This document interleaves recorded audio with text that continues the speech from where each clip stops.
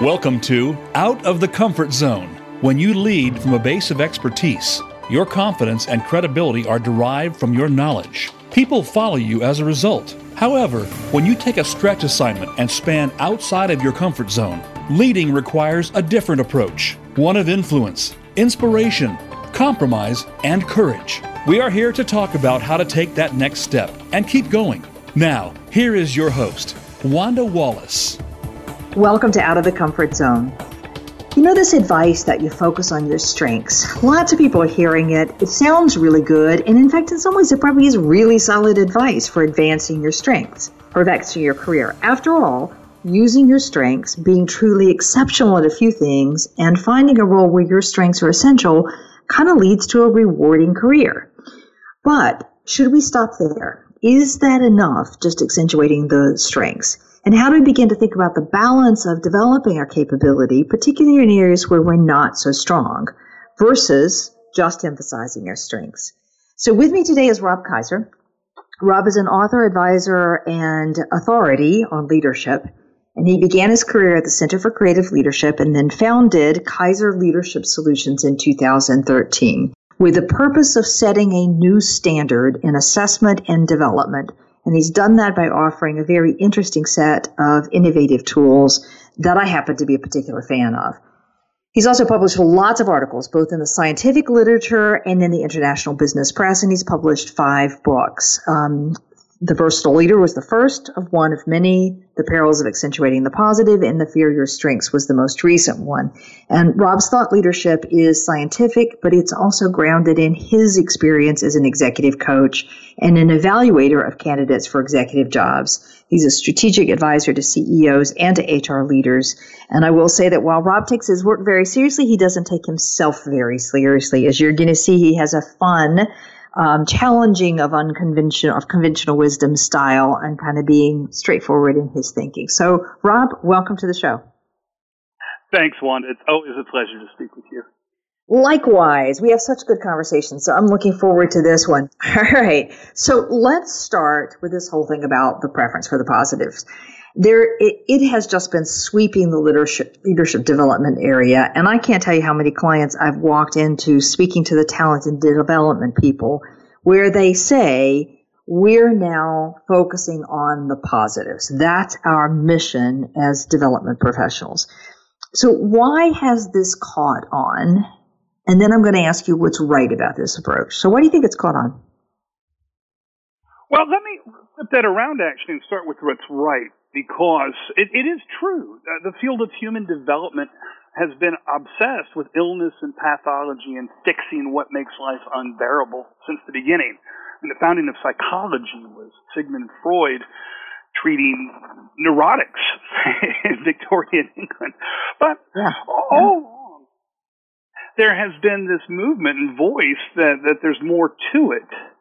And so there is a real need to rebalance, since what makes life worth living is not just the absence of the things that make it unbearable.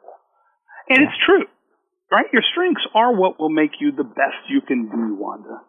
Each of us are born with a genetic temperament, and that affects and shapes our personalities and thinking styles, predisposes us towards certain skills and activities. They just come more naturally. And that's helpful for anybody who wants to align their career with their interests. You find roles that play to your aptitude talents, and a good fit is just more energizing and gives you a chance to shine. This is really important early in your career. Best to start with something you're good at, get you motivated, excited, so you can distinguish yourself. Passion and performance go hand in hand. Yeah. As I talk with people, as I'm coaching people, I've just been doing it all day today, and we're talking about motivating and inspiring people to do more and believe in themselves and all that kind of stuff, winning over a junior staff that they really want to follow you, all that thing. Today, I was struck by how many times I kept saying, you got to focus on the positive. You got to see what's positive in it. You got to look at the positive, because we know that the positive is motivating. There's something in that for sure, but somehow I think it can't stop there. So why do you think this positive movement has caught on, your view? Well, when it first emerged, about the turn of the century, you got to think about the context. right? We were just coming through the dot-com bust. Alan Greenspan had just talked about the irrational exuberance. We had a go, goo, rosily optimistic outlook on things. So I think the tenor of the times really set it up. But then there's also a couple of other major shifts that were affecting organizations. The big one being the looming retirement of the boomer generation. Just wasn't enough good talent to go around, and the situation's gotten even more serious. And that changed the labor economy from a buyer's market to a seller's market, which in turn accelerated the humanistic push to be more employee-centered. So now what's all the rage? Employee engagement. Now it's becoming employee experience. We know all the stories of the lavish perks employers are offering as a way to hire and attract as well as retain top talent. And, there's an even deeper thing, though, I think that this just touches on and activates. Fundamentally, way down deep, it's just difficult to give critical, constructive feedback about performance problems. Yeah. To that point, though, Wanda, let me say this. There's a recent survey Jack Zanger and Larry Folkman had published that found when it comes to giving feedback, people and managers included prefer to give positive feedback much more than corrective feedback. They were actually able to quantify that difference and found that we prefer the to give positive feedback 20 times more than corrective feedback. Right. But they also found something else really intriguing. When it comes to receiving feedback, the respondents felt that the corrective feedback was more helpful to their performance and their career. Sure, they like to get the positive reinforcement for what's going well, but they felt that the really useful stuff was the critical feedback. By a factor of 3 to 1, fully 72% of the people in that survey thought their performance would improve if their managers could provide more corrective feedback. So a real paradox, right? We prefer to give positive feedback, but we believe it's the corrective feedback that's going to be most beneficial for us. Yeah.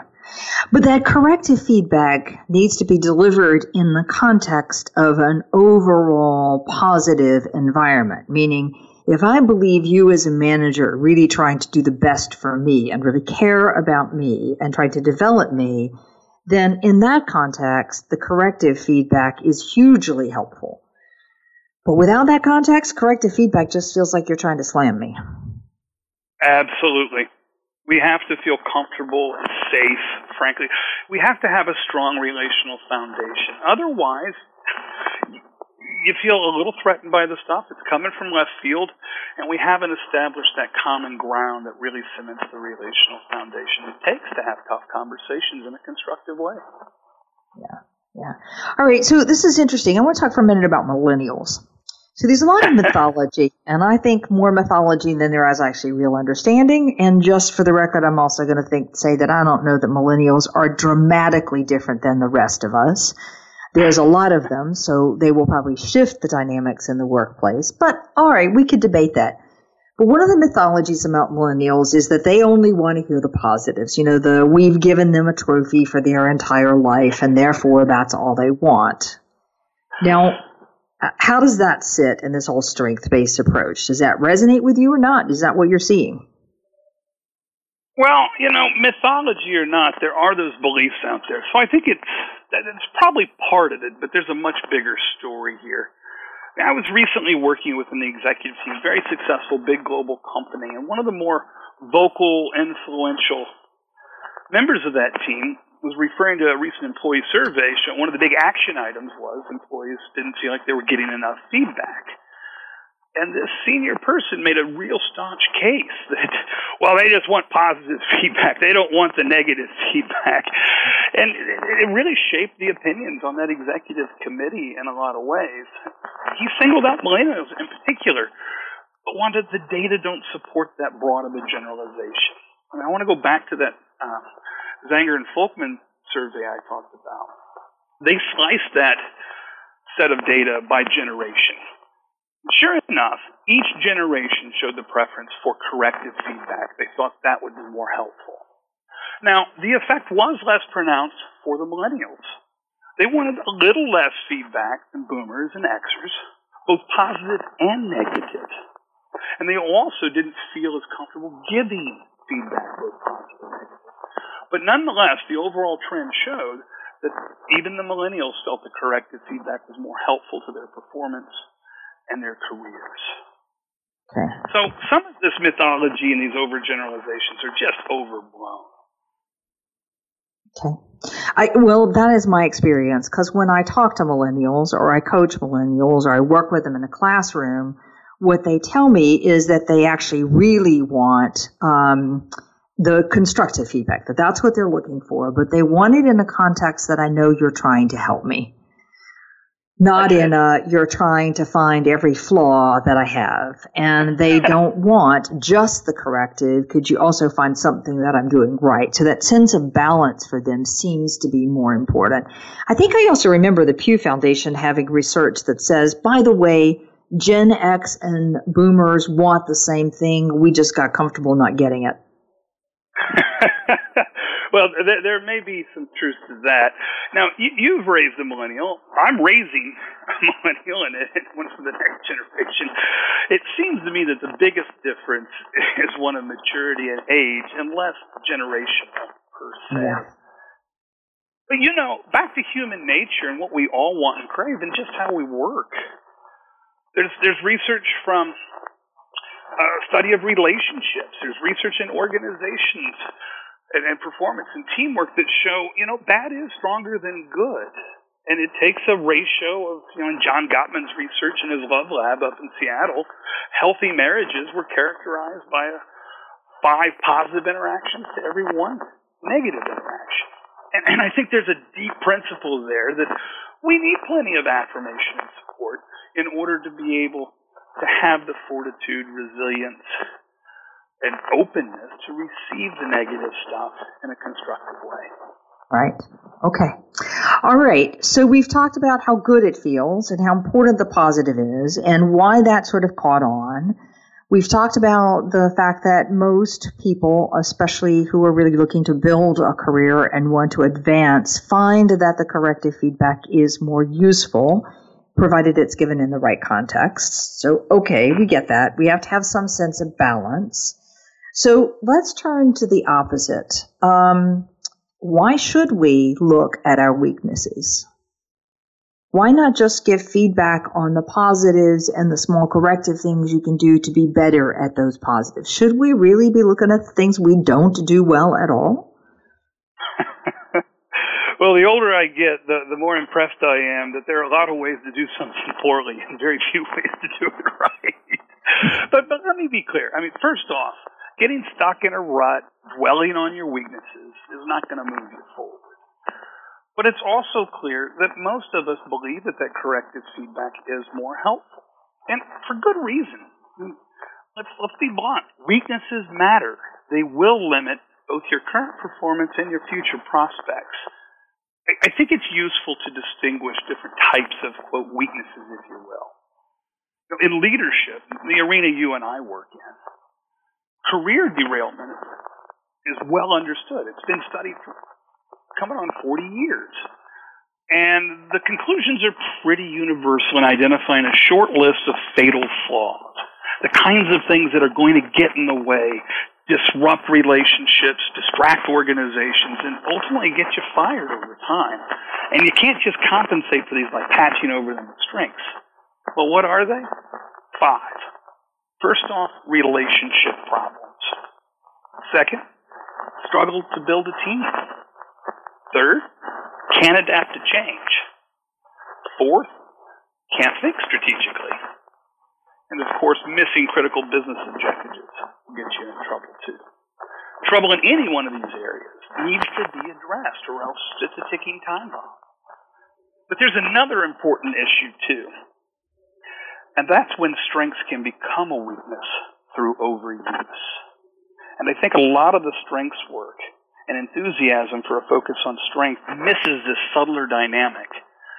The classic examples, a hard charger, somebody who really pushes to get things done, but sometimes rubs people the wrong way and comes across as abrasive. Or deep technical technical expert who has a lot of functional know-how starts to look like tunnel vision and an inability to see across the enterprise and how to build that larger team across functions.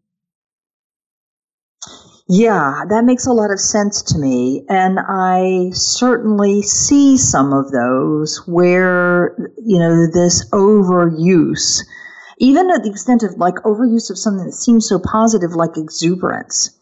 Overusing that after a while, it just, people don't want to talk to you anymore. It's sort of, would you go away? I know what your story is going to be. Yeah, it can get a little overwhelming, all that positive enthusiasm and amped up emotion and passion can be a little tough to take sometimes. I'll tell you what, we could play a neat game, Wanda. Name me a strength, and I will name you an executive I know who overdoes it. I often say that in the groups that I talk with. I will do this exercise to get people in the room to identify the characteristics they think are unique among the leaders that they most admire in their own company. It's a lovely sort of way to say what is it these people are doing and get them prepared to hear feedback and discuss, where they might want to make some improvements themselves. And we'll end up with 5 pages of items listed here. For every one of those, it can be overdone. And I'm going to take one that is like the hot topic at the moment. So communication. Like communication is the solution to every single problem known to man. But you can over communicate. You can use that so much so that it becomes a weakness. Well, the easy measure of that is our email inbox. Yeah, right. Although okay. I do like to remind executives that emailing is not necessarily communicating. Okay, well, there's that too, and there is the notion of what effective communication is. But I think you're right. Any strength has to be balanced a bit with its polar opposite. Something I know you believe very strongly. Well, you're singing my song here. Absolutely, and that's the thing. I mean, balance is something. Golly, the wisdom tradition since time immemorial have really preached some form of balance and the need to contain the opposing forces, if you will, or in managerial speak, to find those complementary competencies and make sure you're doing justice to both sides. Yeah, absolutely. Okay, so just to make sure that everybody's clear about this one, can you give us another example about someone who has some strengths and has really begun to overplay those and how that is translating to negative impact on the individual and on the performance of the group? Sure. I've got a really illustrative example here. It's a real vivid one in my memory from 2 years ago. So when I begin a coaching relationship with an executive, I like to ask them a 2-part question. And it starts like this. And why don't I kind of role play it a little bit to give you a flavor how it goes. Okay. Very senior person, very accomplished, big organization, a former college athlete, still very fit, a big imposing figure in many, many ways. I asked him, what one thing, more than anything else, do you think great leaders do? He said, oh, that's easy. The best leaders bring a brutal whiff of clarity. And, a big booming voice, big figure, the whole thing. And I said, brutal clarity? What do you mean by that? And he says, well, they're absolutely direct in every sense of the word. They're clear about what we're going to do. They're clear about what we're not going to do. And they let you know where you stand, even if it's not very tall. I call it brutal clarity. Okay, got it. What's the opposite of brutal clarity? He says, well, that's that namby-pamby, go along to get along, try to please everybody sort of leader. Well, that doesn't sound very good. He says, no, it's not. And I'll tell you what, Rob, that's the reason for a lot of the performance problems you see in the corporate landscape. Well, let's try this again. I didn't mean to set up a straw argument where one thing's good and the other's obviously bad. I don't think anybody aspires to be a namby-pamby, go-along, get-along leader. No, I'm thinking more like yin and yang, where both are good. You need night, you need day in the full lunar cycle. What's the yin to the yang of brutal clarity? And this really smart, successful senior person gave me a blank stare. You could see the wheels turn. So after a few moments of awkward silence, I said, well, of course it's important to be crystal clear. But I'm also thinking sometimes you might want to use a little tact and diplomacy to make sure people can hear the message instead of getting hung up in the way you deliver it. And he said, tact. I've been given that feedback before. But I still believe in brutal clarity. He had this attachment to being a tough guy. It's who he saw himself to be. But now, when we went and did the interviews and got some 360 feedback for him and all that sort of stuff, it came back that people experience him as a bit too forceful. He could be jarring at times, a little hard to take. Now, as we got into work in this and in his development, the key factor that made all the difference to him was after a couple of conversations and poking around at his mindset and challenging him appropriately. Of course, that's after we'd established a good rapport and he knew I was on his side and trusted me to do the poking and prodding. He came back and he said, Rob, this soft stuff is the hardest stuff of all, and I can do hard things.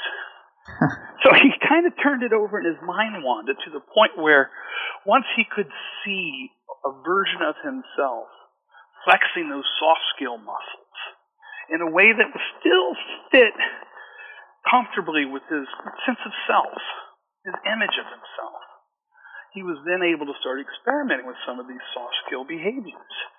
But it wasn't until that point where he could see himself doing it in an authentic and genuine way and feel good about himself doing it until he allowed himself to actually practice those behaviors. That makes a ton of sense to me because I think this whole thing around the positives and the need to focus on the positives is because I get my own image of who I am and how I lead and what makes me great wrapped into, the things that I do. And then what I really like is for people to reinforce that image of myself. And doing the polar opposite is not in my image of myself. So I don't like it, and I'm going to reject it. And by the way, I'm going to reject other people who do that. So that leads to the quote-unquote, difficult personality syndrome, because I don't enjoy working with people who do the polar opposite. So it strikes me that getting people to see, as you described, the yin and the yang, the strength that I bring, but understanding the value of the opposite, and being able to incorporate that into their image of themselves is really at the heart of what makes a difference here. You and I have both been at this development game with executives for a long time, and I firmly believe, and I know you agree, that it takes the inner work of mindset change to support and allow the outer work of behavior change. And I do believe a lot of this originates in our mind. It's how we construct them. It's so interesting. Our natural language, you talked about polar opposites, the opposite behavior, as if somehow these two things can't coexist. I've learned to watch my language over time and not feed into this polarization that seems so common to the way people function.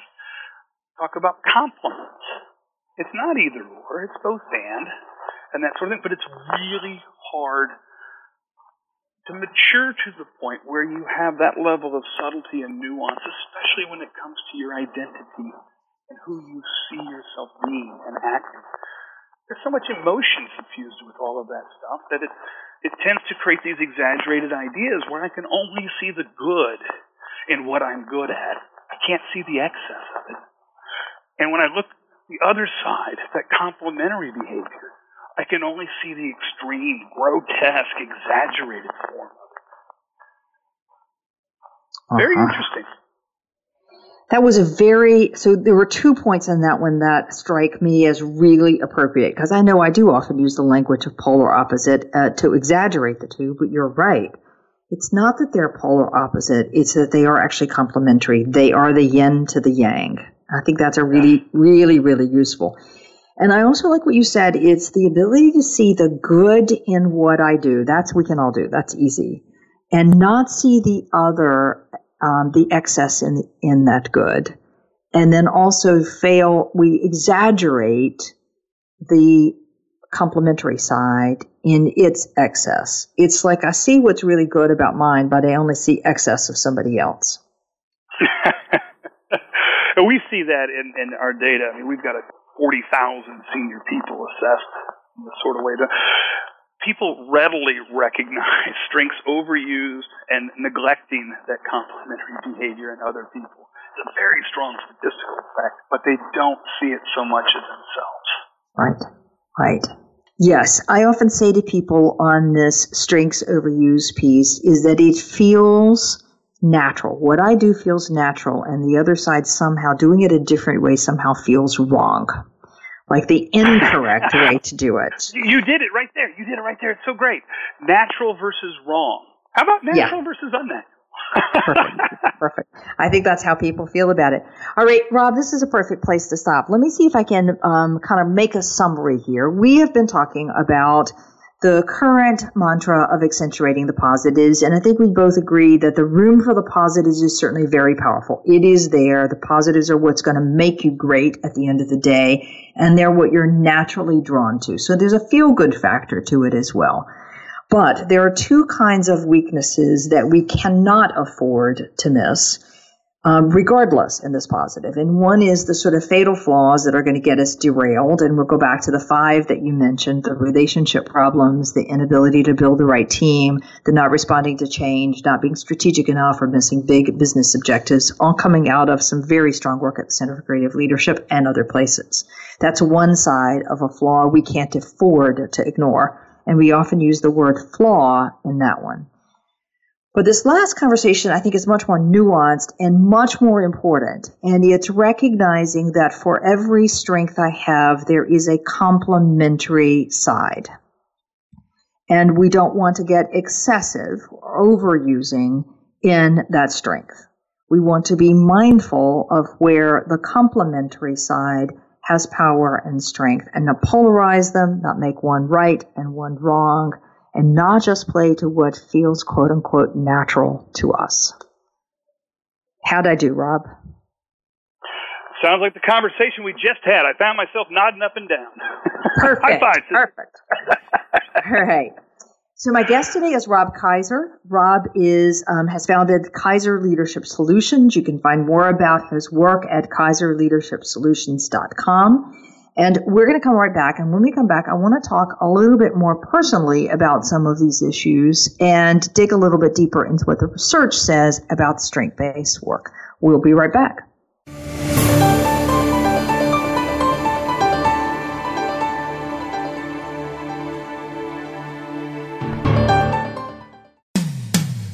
When it comes to business, you'll find the experts here.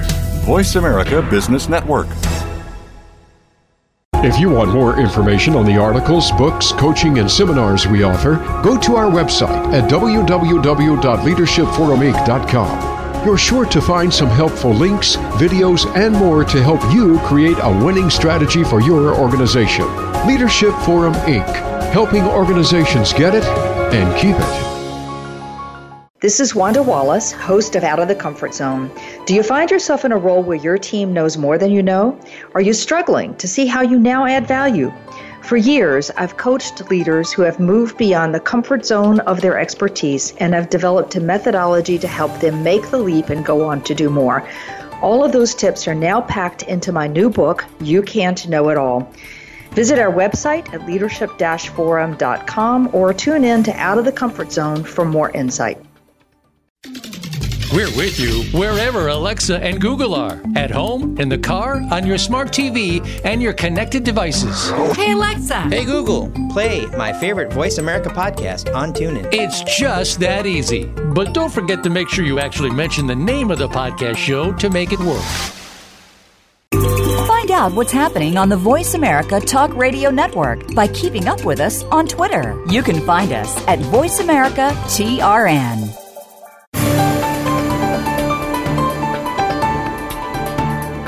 Leading outside of your comfort zone is a delicate balance. You need new skills and new ways of working.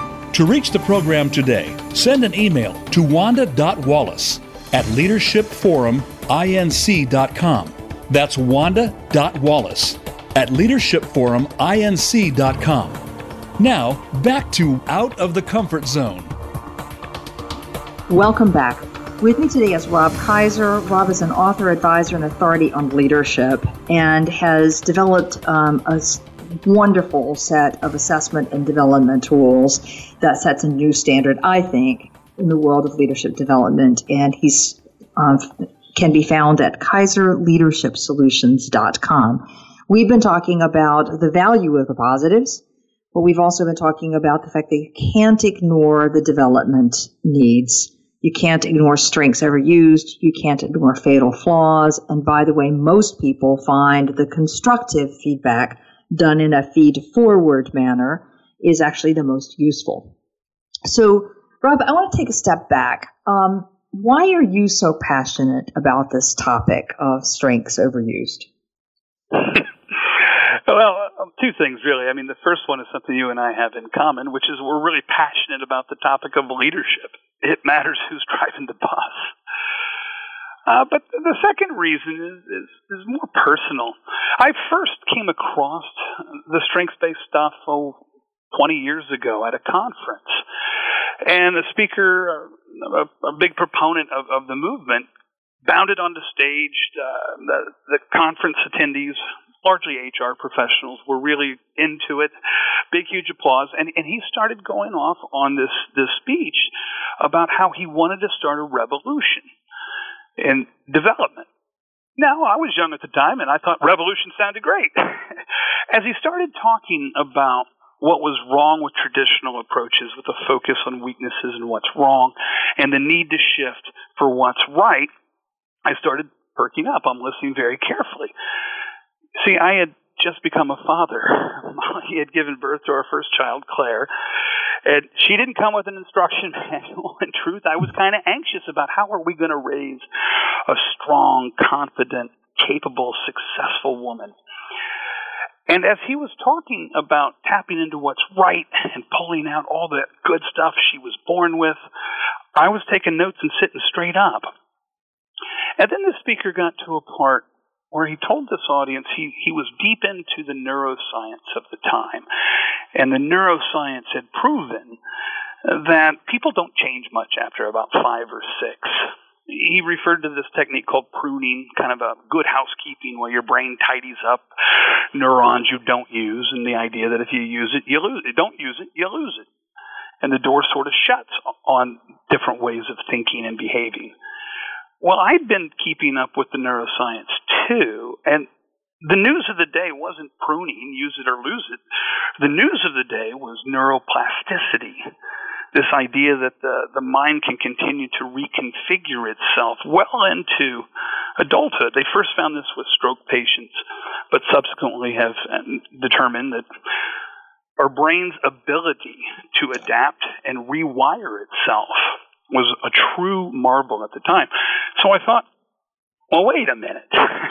If we're basing this whole argument on a misread of the latest brain research, what else is going on? So I, being the research geek that I was at the time, dug into all of this supposed research support and was surprised to find there wasn't a shred of evidence that showed that a strength-based approach to development was any better than focusing on weaknesses, for instance.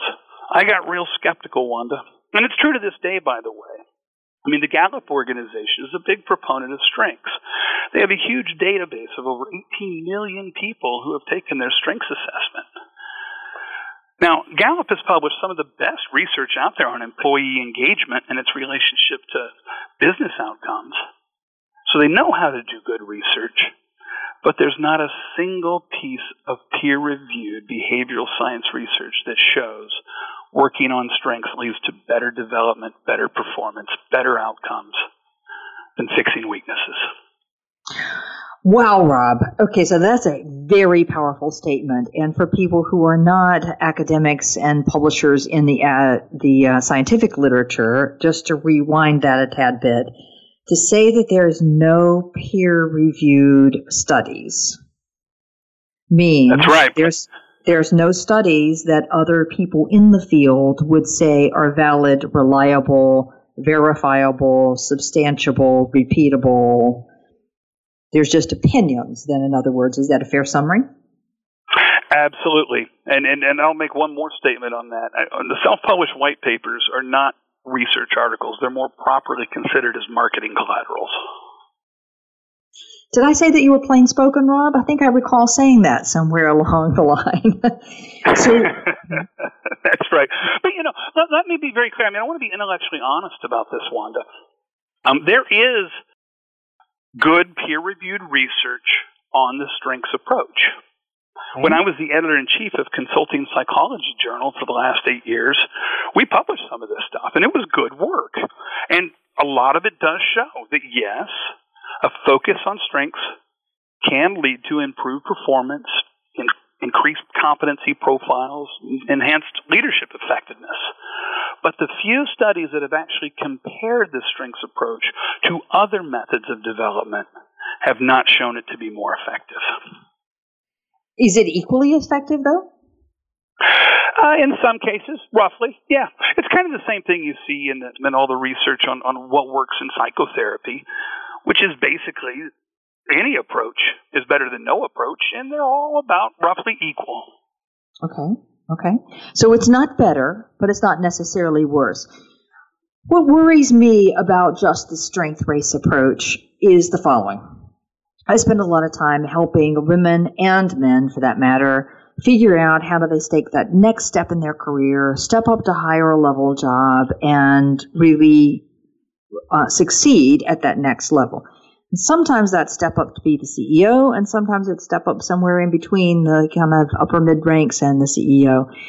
And in every case, it's almost as if there's something new they need to learn to do. That is going to make them more successful at this next level. And frequently the organization is looking to say, can you do it? Show me you can do it before I'm going to give you the opportunity. What I worry about with the strength-based approach is it concerns me that it leads to complacency. I'm doing great. I keep doing what I'm doing. As opposed to, oh my goodness, I have to do this differently now to get a different outcome. Oh, I couldn't agree any more with you. Just to simplify the challenges, as you go up the leadership pipeline and take on roles of increasing scope, scale, and responsibility, there are three really big shifts that happen. One, the job becomes much more strategic and less tactical in nature. Two, the importance of building a strong, capable team becomes paramount. No one person can know it all at the top. And third, you have to have some business acumen and a commercial understanding, much more than a functional, technical understanding that works well lower in an organization. So you think about those pivots you make at each turn up the career ladder. You do hit those jumps where, as Marshall Goldsmith wrote, what got you here won't get you there. I would say what got you here won't keep you here in many cases. Right. But, here's the thing. You get reinforced for doing those things earlier in your career, and it feels good, and you develop the skill, you build the muscle. It got you the promotion. It becomes really hard then to look at that other set of skills and like we were talking about earlier, see that as some sort of desirable good thing you can identify with. So it creates this inner conflict around the demands of the role and how they change, and this sense of self that you bring to the role. Yeah, and now you're speaking my language, because as you know, Rob, I believe that as you are early in your career, you get rewarded for knowing the answer, being in control, managing the risk, instructing people beneath you on how to do this in a clear, concise, caring way. Yes, please, but it's still an instructional process because you know what needs to be done and how it needs to be done. And that kind of expertise carries you for an incredibly long way with lots of rewards and lots of promotions and lots of really good things. And sometimes I'm going to say, Rob, I've seen it carry you almost all the way to the C-suite. But this other stuff that you're talking about, the being strategic and relying on that strong team underneath you to carry the day as opposed to you carrying the day, and the commercial impact rather than the functional detail. And everything, a lot of the stuff that we talk about requires a fundamental shift in your mindset. And it's you've been rewarded for one, and suddenly that set of one is not what's going to help you succeed in what's coming. So a thing I've been calling expanding leadership, mostly because I'd like to kill the word generalist. I don't think we can do generalist anymore. I think it's a balance between I have some knowledge and I have some ability to span. So you're not I like speaking that my too. language. Span is a better word. Well, it's a personal pet peeve because I don't think it's true anymore that we could take a leader who has what we used to say fungible leadership skills and could lead anybody, anywhere, and drop them into an organization knowing nothing about the commercial impact, what drives the business, who the clients are, what it takes to really succeed in this business, where the opportunities are in the future, and expect them to lead and lead well and lead quickly enough. You got to have some knowledge, but you don't have to have all of it. That's right. I think a really useful technique, if you will, or a tool for people, especially when you're being promoted into a bigger job. And, the first observation I have on that is we tend to do a really poor job of onboarding people when they make these big leaps of scope and scale. We don't set the expectations really well and a whole host of things. But set that aside. Let's face it. Good news. You just got a huge promotion. You're going into a bigger job. Oh, and by the way, the game completely changes. Right. A really helpful thing to do is to sit down with your new manager, pre-boarding really, and have a conversation around three simple things. What sorts of things have you seen in me that make you think I'm going to be great in this job? What are my strengths I bring to the role? Also, what concerns might you have about areas where I'm not tested? I haven't been in a job like this before, and I'd like to understand the sorts of things I'm going to have to be able to do, maybe for the first time in my career. And then the third thing gets back to those strengths overused. What has been key to my success so far that you, in your position at this level and above, can anticipate could actually get in the way and undermine my performance in this role? That conversation sets the seed for a nice little ongoing conversation through the onboarding, the first 60 days and all that sort of stuff, to have an ongoing dialogue and give you the chance to course correct, because nobody gets it right out of the gate. Yeah. And nor does I think any organization expect you to get it 100% right out of the gate, because if you did, it wasn't a stretch assignment. I mean, what was the fun in that? Yeah, that's right. That's right. I always tell this fun story. There was a guy who I was working with, and he was in financial services, and he had a sponsor, I should say. He was a couple of steps ahead of him, and for whatever reason, just thought that he had great capability. And so this sponsor said, I have this great opportunity for you. I'm going to put you in this brand new role. Now, behind the scenes, the guy is absolutely, totally in a state of panic, as in, oh my gosh, can I really do this job? I don't know. That's a big leap. I don't know much about this job. I probably know 20%, not 80%. I can't fail, blah, blah, blah, blah. But also smart enough to say, well, if he believes me, I can do it. I'm certainly not telling him otherwise. So he accepts the job. Now, we might have some sideline commentary about how he thought he was good enough to do something he didn't know 80%. I can tell you privately that was not what was in his head. But he accepts the job, and on taking the job, it's already done and dusted, it's all signed off, and in a very gentle, very clever way, he turned to the sponsor and said, I'm just curious, what made you think I could do this? What did you see in me that you think is going to make me successful here? Okay, a gentle way of asking your first question. And the sponsor turned to him and said, oh yeah, I know you don't know this, but here's the deal. I didn't need you to know it. What I need you to know is blah, blah, blah, blah, blah. And all of a sudden, his anxiety about how he does this job just goes from 100% down to 30%. Still got to deliver, but at least I now know the expectations of me, what strengths I'm really playing on, and where it is I've been untested that I might now have to do something about. How much better way to begin the job than what we typically do? Oh, that's right. And, going back to brain research and seeing how we're kind of wired to function, the bonus points for that manager would be to share some stories from his own career journey and the struggles he had finding his footing, or she, I shouldn't assume, and make that real and demystify it. Because, the boogeyman is really big when it's roaming around in your head. But once you open your mouth and let it out, and you have a conversation around these things that you're concerned about, worried about, it kind of defangs that boogeyman. It makes it real. It gives you concrete examples that you can learn from and role model as you climb that learning curve. Everyone has to on those big jumps.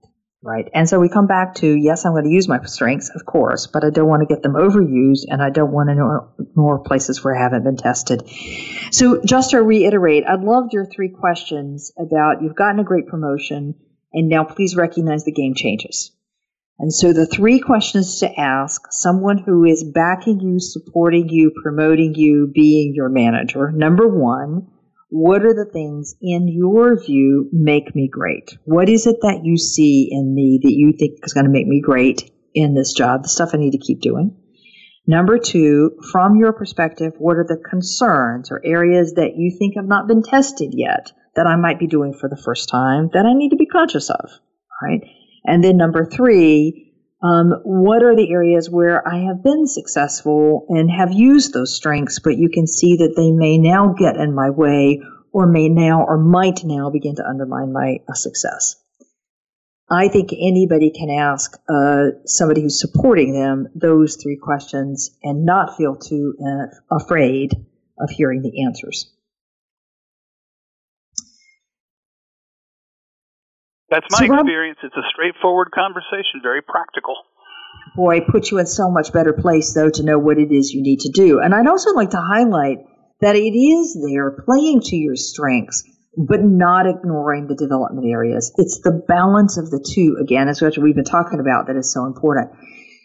So, Rob, I want to just ask this question in terms of, you see a lot of organizations with a lot of different approaches to development. What do you think makes for best in class development of leaders for the future? Well, it's the word you just noted that's been an undercurrent to our whole conversation: balance. Yes, absolutely, we need to work on those strengths, identify those strengths, help leaders to truly embrace it and appreciate their strengths, and find ways to play to them. And we add that other side. A couple of specific things in best-in-class stuff. First off, when it comes to getting feedback, we need to open our lens a little bit. We're obsessed with this idea of strengths and weaknesses. Well, I would just encourage us to expand that conception a little bit and distinguish strengths from shortcomings, those things you don't do so well, and strengths overused, those things that you can take too far and undermine your performance. Managers, executives resonate with that concept because they see it all the time, but it's not a part of our standard ways of providing feedback or assessing talent. The second thing in best in class is exactly the stasis and the static pattern you warned about a moment ago. Just playing to strengths is going to get me really deep and narrow. We've got to be mindful about asking for or providing to leaders we're hoping to grow an opportunity to get out of their comfort zone, to do new roles, to learn a broader perspective and develop a wider repertoire of skills. We know that successful executives aren't born that way, and they're not made overnight. It used to be the rule of thumb. It takes about 20 years, maybe 25, to develop a successful executive because you got to be seasoned. You have to have seen it, hopefully done it, at least enough to have an appreciation and respect for it. And if you go straight up the fast track, playing the same sorts of roles over and over, it's a Faustian bargain. Yes, you will get all of those wins along the way, but eventually you will find yourself perfectly developed and evolved for a world you can no longer cope with. That says a lot. I also think it's consistent with what you've just said, the more out of the comfort zone experiences you have, the more you develop your agility, your ability to walk into a situation and say, ooh, this isn't what I quite expected. We have to reevaluate here. I have to pull on different muscles here, and there's another way to do it. As opposed to if you keep doing the same thing over and over and over and over again, I don't think you have the same level of agility that you would have when you've taken those out of the comfort zone moves. That's exactly right. Okay. So I get asked this question all the time. People want to know what's next in my career. And I don't think there's a script to tell you what's next in your career. There is up to a midpoint where it's sort of an obvious lockstep pattern on the expertise track. You know, I get good at this, and then I advance to that level, and I advance that level, and advance to that level. And I kind of reach the ceiling of what I'm going to do largely as an expert.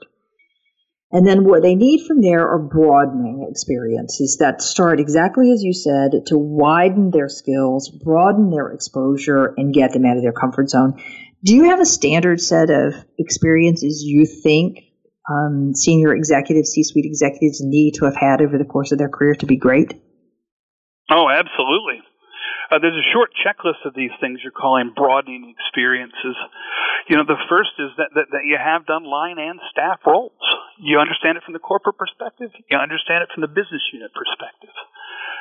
Expat assignments are great. It's a global world of work and some appreciation. You don't have to have been in country and one that you're responsible for, but having been out of your native land and having to learn how to adapt to those things gives you a template you can take to those new sorts of things. The other thing is being involved with the strategy-making process. See how it's done in my company. There's good role models and bad role models at that, by the way, but actually see what strategy is all about and the reality of how you make the sausage.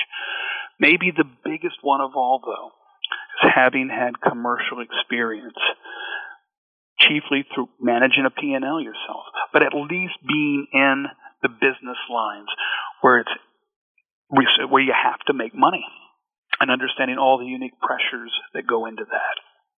Yeah.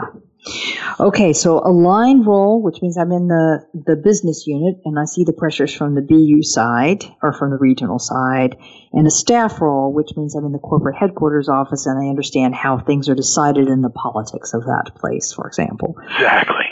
Some expat exposure, which I agree with you doesn't necessarily mean you have to go live in another country, but you have to have responsibility for another country in a way that you have to learn how that country works. And you're probably going to spend a good bit of time there, but you figure out how to make that country work in the context of your existing experience. The number 3 is getting involved in the strategy-making process in some way so you understand how that happens, what that works, how people are thinking, and so on. And the last one I worry about the most is this notion of commercial experience, being in the core lines of business and understanding where the money is coming from, what it is that customers are buying, why they're buying it, what keeps the lights on in this place, I just think is hugely important. You got it. That last one is so critical. I can't tell you how many big successful organizations have really slumped because they get bogged down with an internal focus and take their eye off of market dynamics and, most importantly, the customer. Well, and we lose a core part of the customer, even though we may be trying to change our focus. If we lose the core of that customer, we don't have the base to keep going. And I just think it helps to know what that's about. What is really driving the machine? Well, one of the things that I get fascinated by on this concept too, Rob, is that if you ask people, what is it that you do as a company that really drives your revenue stream? I don't think people have adequate answers to that. And that's what I think you mean by this sort of commercial sense, commercial experience. Understand what levers we can't really mess up. That's exactly right. And I agree. I see the same thing you're seeing. I mean, don't get me wrong. There are many savvy executives I've worked with who really understand how their business works. Sure. But there's also a lot of folks who don't have that knowledge, and especially as we're accelerating career paths pushing people up roles that play to their strengths, denying them those broadening opportunities. I'm seeing more and more of an ignorance about how we make money and stay in business. Great. Well, Rob, as always, a fabulous conversation, and I think a really important one for people looking to develop their own careers, as well as individuals responsible for the development of other people's careers. My guest today, Rob Kaiser. You can find more about Rob's work at KaiserLeadershipSolutions.com. Rob, thanks for being a guest today. It was a pleasure, Wanda. Thanks for having me. Okay, and I think the watchword for the day is balance. Balance, balance, balance, balance.